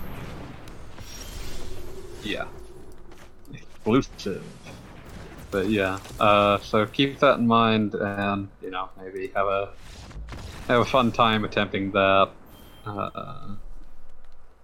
And of course, Q&A Quest, which, I mean, we might as well plug, but this usually happens on Wednesday nights at like 11 Eastern, 8 Pacific, around that time. If you want to join us in chat, like our good friends Tam and Wynn did tonight, that's always good. Thanks once again to our questioners, Kroll and Fireminer. Really helped us avoid the worst of our possible tangents. But you can, if you want to contribute to that noble force of stopping me from just being able to talk about whatever garbage, you can leave questions under this episode in the comments section, or you can leave them on the RP Gamer Discord, which you can find by going to rpgamer.com and clicking the community tab, which will get you a link. It's a nice Discord. There's a lot of nice people there. I recommend it. Sam, don't encourage me. But yeah, that would be, you know, if you want to join. But otherwise, I guess see you, Space Cowboys. See ya.